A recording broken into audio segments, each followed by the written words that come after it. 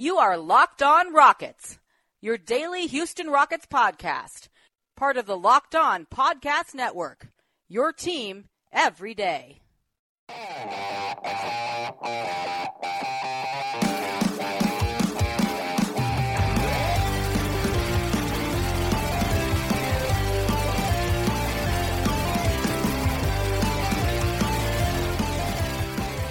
the changes continue. Hi, everyone, and welcome into a special weekend episode here at Locked On Rockets, your podcast home for everything Houston Rockets basketball. As always, I'm your host, Ben Dubose, Rockets correspondent with Sports Talk 790, the team's official radio flagship in Houston. Today's show is brought to you courtesy of Hotels.com. Don't hate like your friend's trip. Instead, book your own with Hotels.com and get rewarded basically everywhere. That's Hotels.com. Be there, do that, and get rewarded. As we chat this Saturday afternoon, it's been a busy 24 hours or so for the Rockets. Since we last spoke in Thursday evening's show, I said at that time I anticipated it being a relatively quiet Memorial Day weekend and that we would pick things up next week. Well, that's what I get for assuming. Instead, the Rockets Friday afternoon announced a wave of departures, or technically the Rockets did not announce it, the departing coaches announced that they would not be back. We already knew that Jeff Bzdelik would not be returning. Well, assistant coaches Roy Rogers and Mitchell Vania, along with video coordinator John Cho and player development coach Irv Rowland, all said Friday that they would not be back in Houston. The Rockets making the announcement to them on Friday afternoon that their contracts would not be renewed. So that's 5 coaches from this past year's coaching staff that at this point have said that they've gotten a notice that they will not be coming back. So there's going to be a lot of turnover, even if Mike D'Antoni returns as head coach, which owner Tillman Fertitta has said is the plan. There's certainly going to be, at this point, more than half of the staff beneath D'Antoni going in a new direction. As far as what we're going to discuss on this Saturday, I'm going to break it into 2 parts. I'm going to start with why the changes were made. The Rockets especially putting an emphasis on defense because Bzdelik, Roy Rogers, Mitchell Vania, these are your coaches that have specialized more on the defensive side of the ball. Those that focus on offense seem to be safe. And I do think there's some implications for Mike D'Antoni there as well. So in the first segment, we're going to look at why these changes were made. And then in the second segment, we're going to look at where the Rockets go from here when it comes to filling out the staff and what this sudden wave of vacancies tells us about the Rockets, and also potentially how Mike D'Antoni's current status as just having 1 year left on his existing deal could play into it and potentially be problematic if the Rockets truly are looking to hire an entirely new staff and don't already have some commitments in place. Anyway, let's start with why. And the reason I want to start here, I've seen over the past few days a lot of common misconceptions on social media. And when Bzdelik, this was a week ago Saturday, when that news broke, I saw a lot of people framing it as though Bzdelik was a scapegoat for the Rockets, specifically new owner Tillman Fertitta, and this kind of comes with the territory. Anytime there's a new owner and a lot of the fan base isn't familiar with him, then any questionable decision tends to get pushed onto ownership because there's just not that trust that's been accrued over many successful years. And I understand that instinct and where it comes from. However, in this case, I think what Friday's move should show you is that it's much bigger than that. I also don't agree. I've seen some other takes in the last 24 hours or so that because Tillman Fertitta played a big role in picking up Mike D'Antoni's option for the final year of his contract, which is next season, that perhaps these dismissals are Daryl Morey lashing out at that decision and trying to control what he can control. I also don't believe that. And the reason I would push back on these narratives, to me, now that you have 5 vacancies, 5 guys let go, it seems pretty clear that this is a much larger philosophical decision. If you're trying to find a scapegoat, I guess I could see Jeff Bzdelik fitting the bill. He's one of the more high-profile assistants in the NBA. But you don't scapegoat the video coordinator, who, by the way, has been with the Rockets since 2008, going back to the Rick Adelman administration. You don't scapegoat lower-rung assistant coaches that only 10% of the fan base can name. Now, I'm guessing many of you can because you're diehards listening to me here at Locked On Rockets. But if you're looking for a scapegoat to say, we lost to the Warriors, our goal was to win a championship, heads are going to roll, these are not the guys that you target. I didn't really buy it when it was Vesdelic alone, but at least in theory, it was plausible. However, now that we know it's not just Jeff Vesdelic and it is extending down the staff, that indicates much more of a broader philosophical change and the Rockets looking for outside input than it does any emotional reaction to what happened against the Warriors. Now, as far as whether I agree with it, it's tough to say at this point. I think these are good coaches. However, there are lots of good coaches, and until we see who the replacements are, and really beyond just seeing who they are, also how they mesh with the team and the results on the floor once things get going in the fall, it's hard to have a conclusive take on whether these changes are for better or for worse. For now, all I'll say is that I don't think that this is an emotional overreaction, be it trying to find a scapegoat, or in the case of Daryl Morey, frustration that Tillman Fertitta was the one who picked up the option year for Mike D'Antoni's contract. Because the coaches that were let go are predominantly focused on the defensive side of the ball. The offensive staff is safe. What do we know about Mike D'Antoni? He is an offense-first coach. That's why they brought in a big name in Jeff Vesdelic to head up the defense, because it's not D'Antoni's forte. If they were trying to force D'Antoni out, you would focus on his wheelhouse. Instead, they're leaving his wheelhouse largely untouched, at least to this point. So that's why I don't buy the narratives that it's about scapegoating or that there's some displeasure in terms of the option year being picked up without Daryl being fully on board. I've seen those takes out there. I don't buy it. I think this is much more of a calculated decision by the Rockets that they want to go in a different direction. And as I see it, there are some plausible reasons for wanting to move on philosophically. For starters, the Rockets this past season, they were 18th in the league defensively. 2 years ago, when they won 65 games, they were 7th in the league in net defensive rating. So they went from top 10 to bottom half. That's definitely a decline. And I know they picked it up after the All-Star break. They were top 5 defensively over the final 25 games or so. But one common theme we have heard from the Rockets, really ever since Game 6 went final against the Warriors, is that they are taking very seriously what happened early in the season. Home court, for example, that's a variable they had a year ago against Golden State that they did not have this season. So they're looking at the entire season as a whole. Just because they finished well defensively, it doesn't mean the season as a whole was a success on that side of the ball. They did slip. Now, you can point to the fact that they got better as the season moved along. You can also note that in the offseason, they lost important defensive personnel. Trevor Ariza, Luke Baamute went out, and the guys that ultimately kind of filled their spots in the rotation, Austin Rivers, Daniel House, Iman Shumpert, they were not acquired until various points during the season. Okay, I'll buy that to an extent, except for the fact that against the Warriors, the Rockets lost that series on the defensive side of the ball. They gave up a combined 68 points in the fourth quarters of Game 5 and Game 6 when the Rockets had leads in both of those games and they were there for the taking. James Harden was excellent. The Rockets produced offensively in Game 6. Chris Paul was excellent as well. They lost the series because they could not get stops. So even from the micro view that, hey, we break down this season into parts and some of the struggles early on, the front office pushed Carmelo Anthony onto them. They lost all these pieces that were defensively viable. Trevor Ariza, Luke Baamute, the ultimate replacements didn't arrive until later on, and they did get better. Yeah, you can make that case. But even from such a micro view like that, then they still got worse at the end of the season, and they did not get the stops that they needed against the Warriors. And now you factor in Kevin Durant likely to leave Golden State in the offseason. You're probably looking at a bit of a reboot no matter what you do in terms of the staff, because Golden State defending them is going to be different than the switch everything scheme from the past couple of years that was designed with the Kevin Durant Warriors in mind to sort of muck them up and get them into an ugly isolation style. Now, if Durant leaves, you're going to see much more of the 2015 to 2016 ball and player movement approach from the Warriors led by Steph Curry. So there were going to be some changes regardless, and perhaps the Rockets feel that they need to go outside of the staff that's brought this Kevin Durant-centric game plan for the past couple of years, because for the Rockets, everything is about the Golden State Warriors.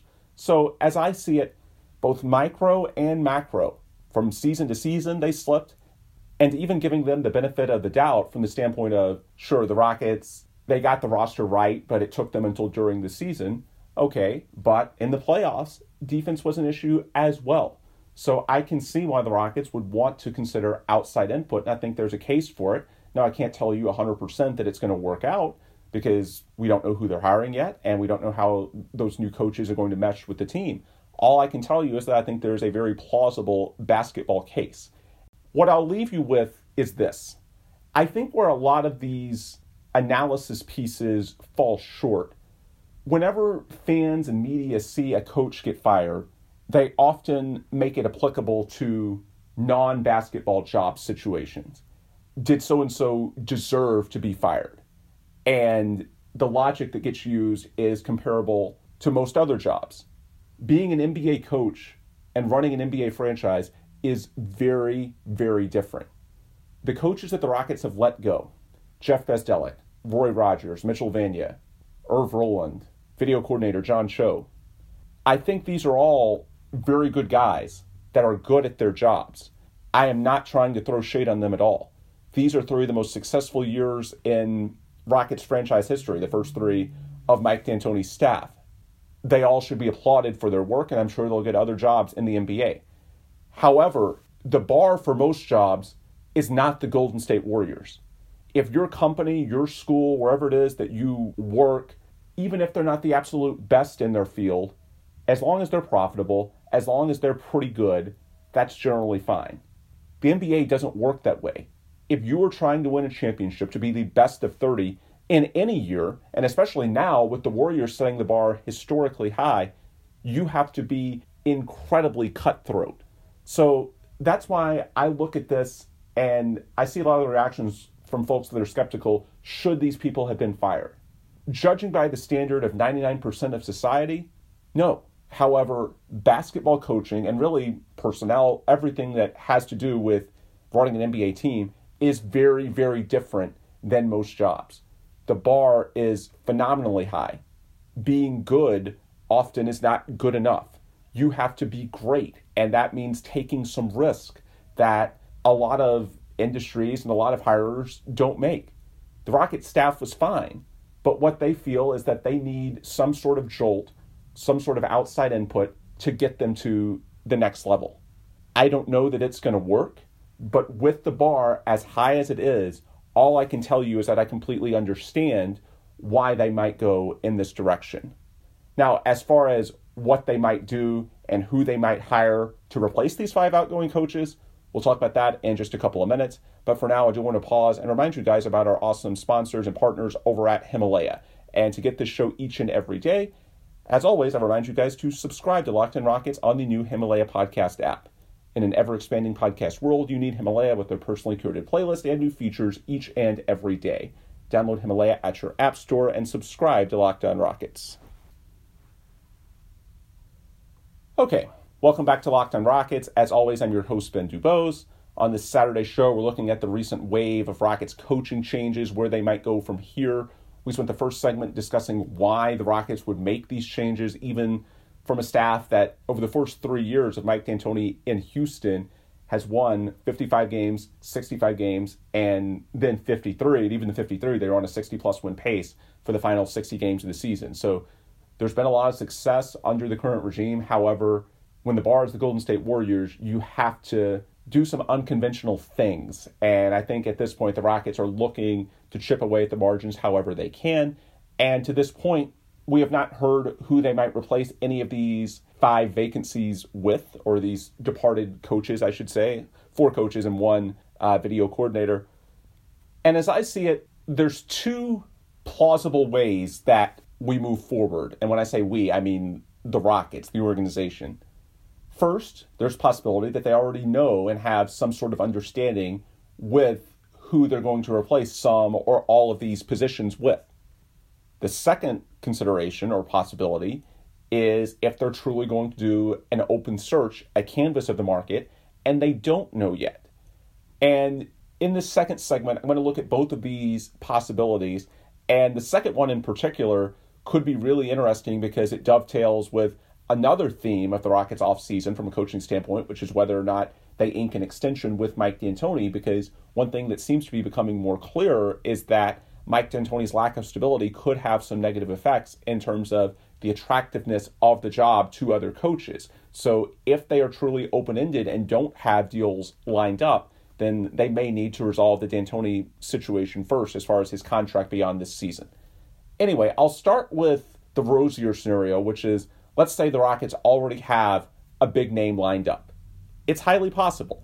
I have not heard any specific names yet. I've seen folks on Twitter wondering about Tom Thibodeau. Look, there are some connections between Thibodeau and the Rockets. He was on the staff with Jeff Van Gundy that was in place when Daryl Morey got to Houston. Obviously, Thibodeau has a relationship with Jimmy Butler, who's expected to be a Rockets target this offseason. So you can connect the dots. And if a bigger name such as Tom Thibodeau or really anyone else were to be brought on board, the Rockets structure is different in that Mike D'Antoni is so focused on the offensive side. Generally, they give that defensive coordinator slot, which Jeff Bezdelek held this past season, the keys to the car on that side of the ball. And if they're bringing in a bigger name for that slot, then that person may want to bring one or two of his own staffers as well to put in underneath him. I have not been told that that's the case, but if you want to be optimistic, you could mount a case that that's what's going on. And I could see that it fits with what we have heard to this point, because the offensive coaches have largely stayed untouched.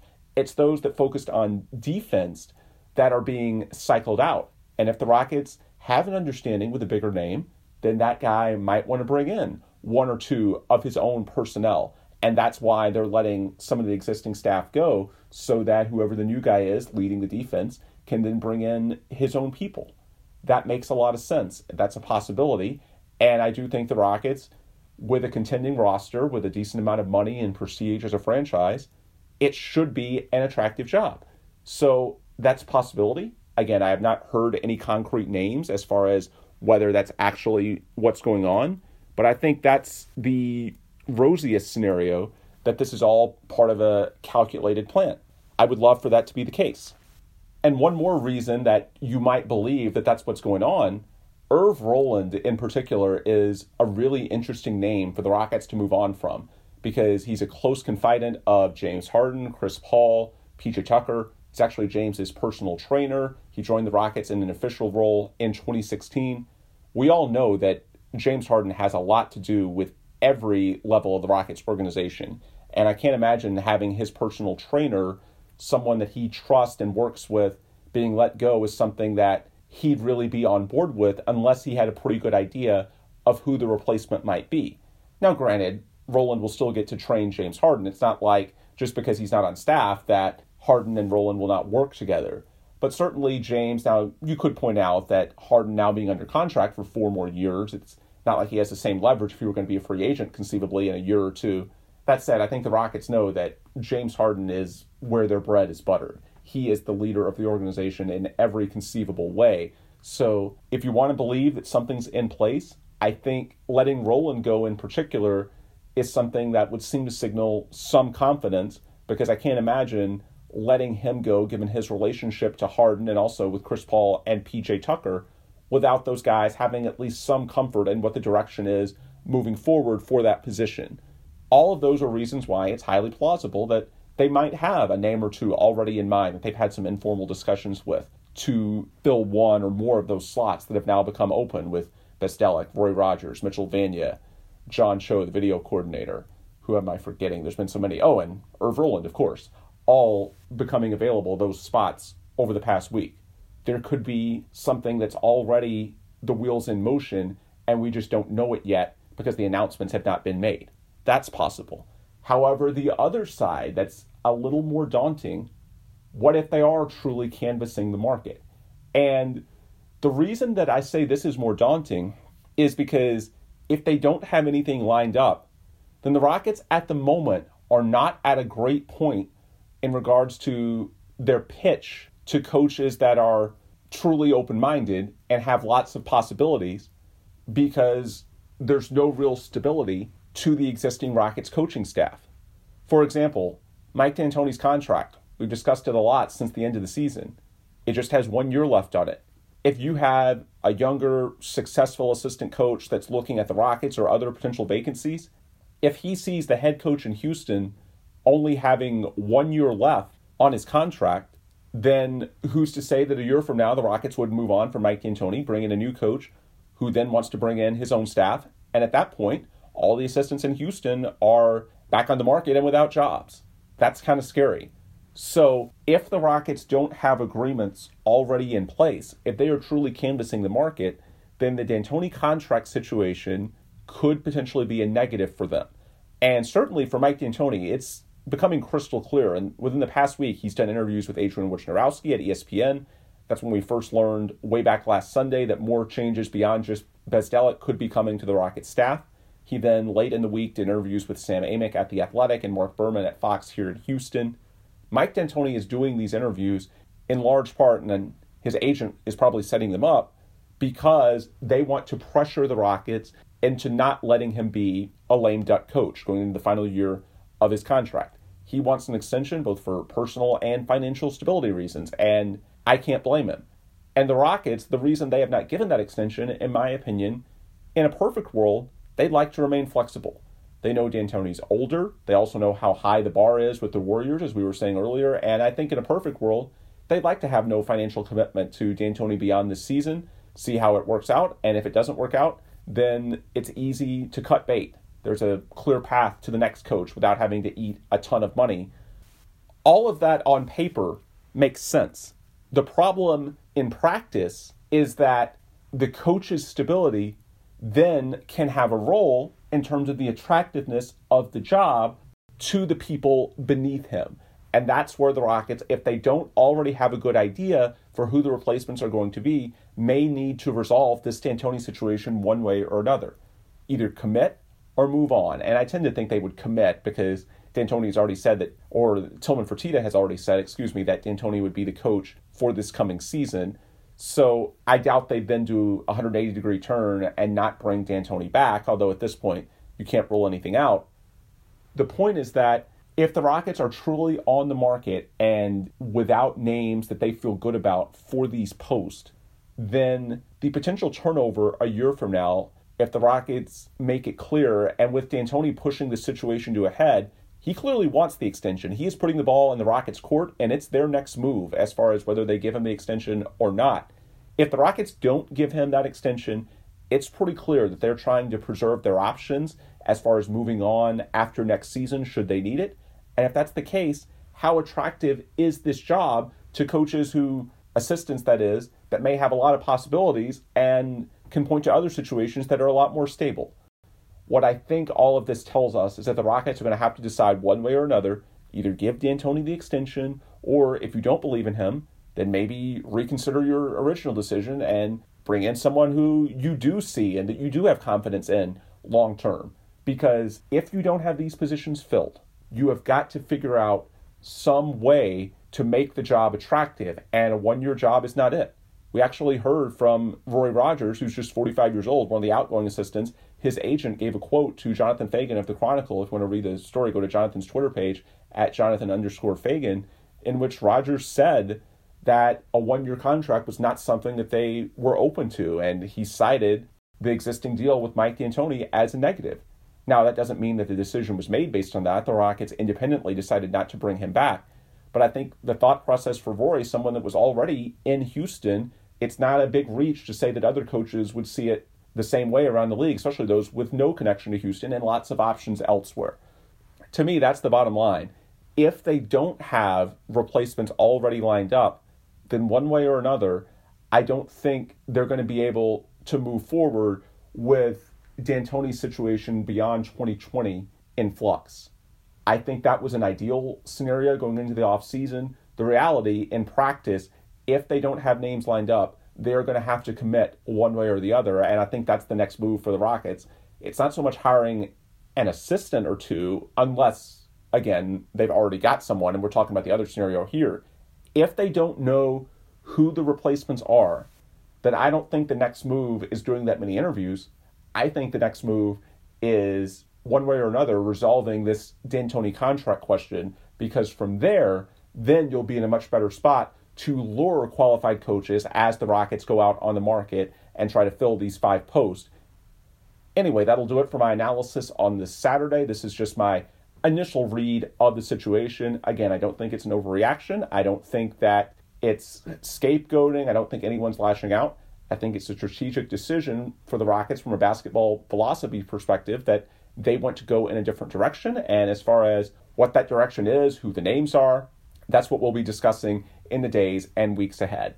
For now, though, I will sign off and enjoy my Memorial Day weekend. Hopefully you can as well. And of course, come back next week when we'll have more concrete info, hopefully, as far as what the next steps are, be it with Mike D'Antoni's contract, assistant coaching interviews, whatever it may be. Of course, we'll have you covered here at Locked On Rockets because that's what we do as the most regular podcast covering Houston Rockets basketball. So until our next show, if you want more content, the best place to get it is on Twitter. I'm on there at Ben Dubose. The show is on there at Locked On Rockets. Beyond that, we've got a Facebook at facebook.com/LockedOnRockets, a website LockedOnRockets.com, an email address LockedOnRockets@gmail.com. All those are ways you can access prior content. You can ask me questions about the team, make suggestions for the show, or inquire about how to become a potential sponsor of the program, just as our friends at Hotels.com were today.